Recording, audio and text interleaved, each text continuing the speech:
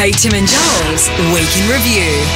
We kicked off the week with a cheeky trip out of the country. Hanging out with Oh my God, we're hanging out with friends in New Zealand. Kia ora, I love it. Lucky Joel was on board to keep everyone in line. Sort of. You are unbearable, I'm just and a I bit of have fun around the spent joint. way too much time with you. Travelling with the two of you, oh my God. Oh, we're like an old married couple. I had to put both of you in timeouts last night. I know, which was very presumptuous of you. Yours went longer than Kate. Actually, you're still in yours. Yeah, there you go. Oh, what does time out mean? Shut up. We met up with a few of our local mates, like Bree and Clint. They're fun, even if they did pinch our game. So, I don't mean, look, we're a team. I don't mean to throw anybody under the bus, but Bree, care to share?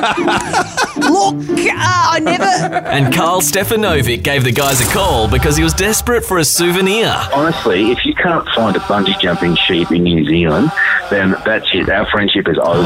Bungee jumping sheep, eh? I wonder what they sound like. All right. You're ridiculous. Anything else, Carl? You sound terrible. You left a piece of you out there on the street wall from last night. I can show you censor.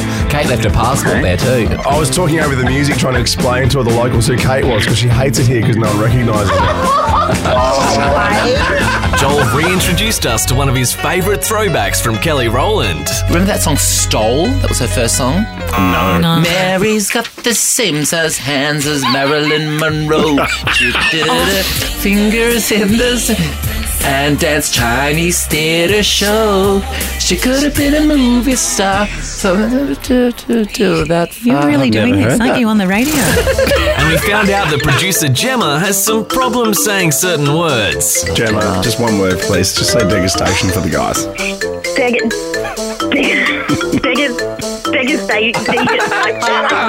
can't get past the DED. One more time. And Kate wore her snazzy cashmere jumper to work again. That went down well.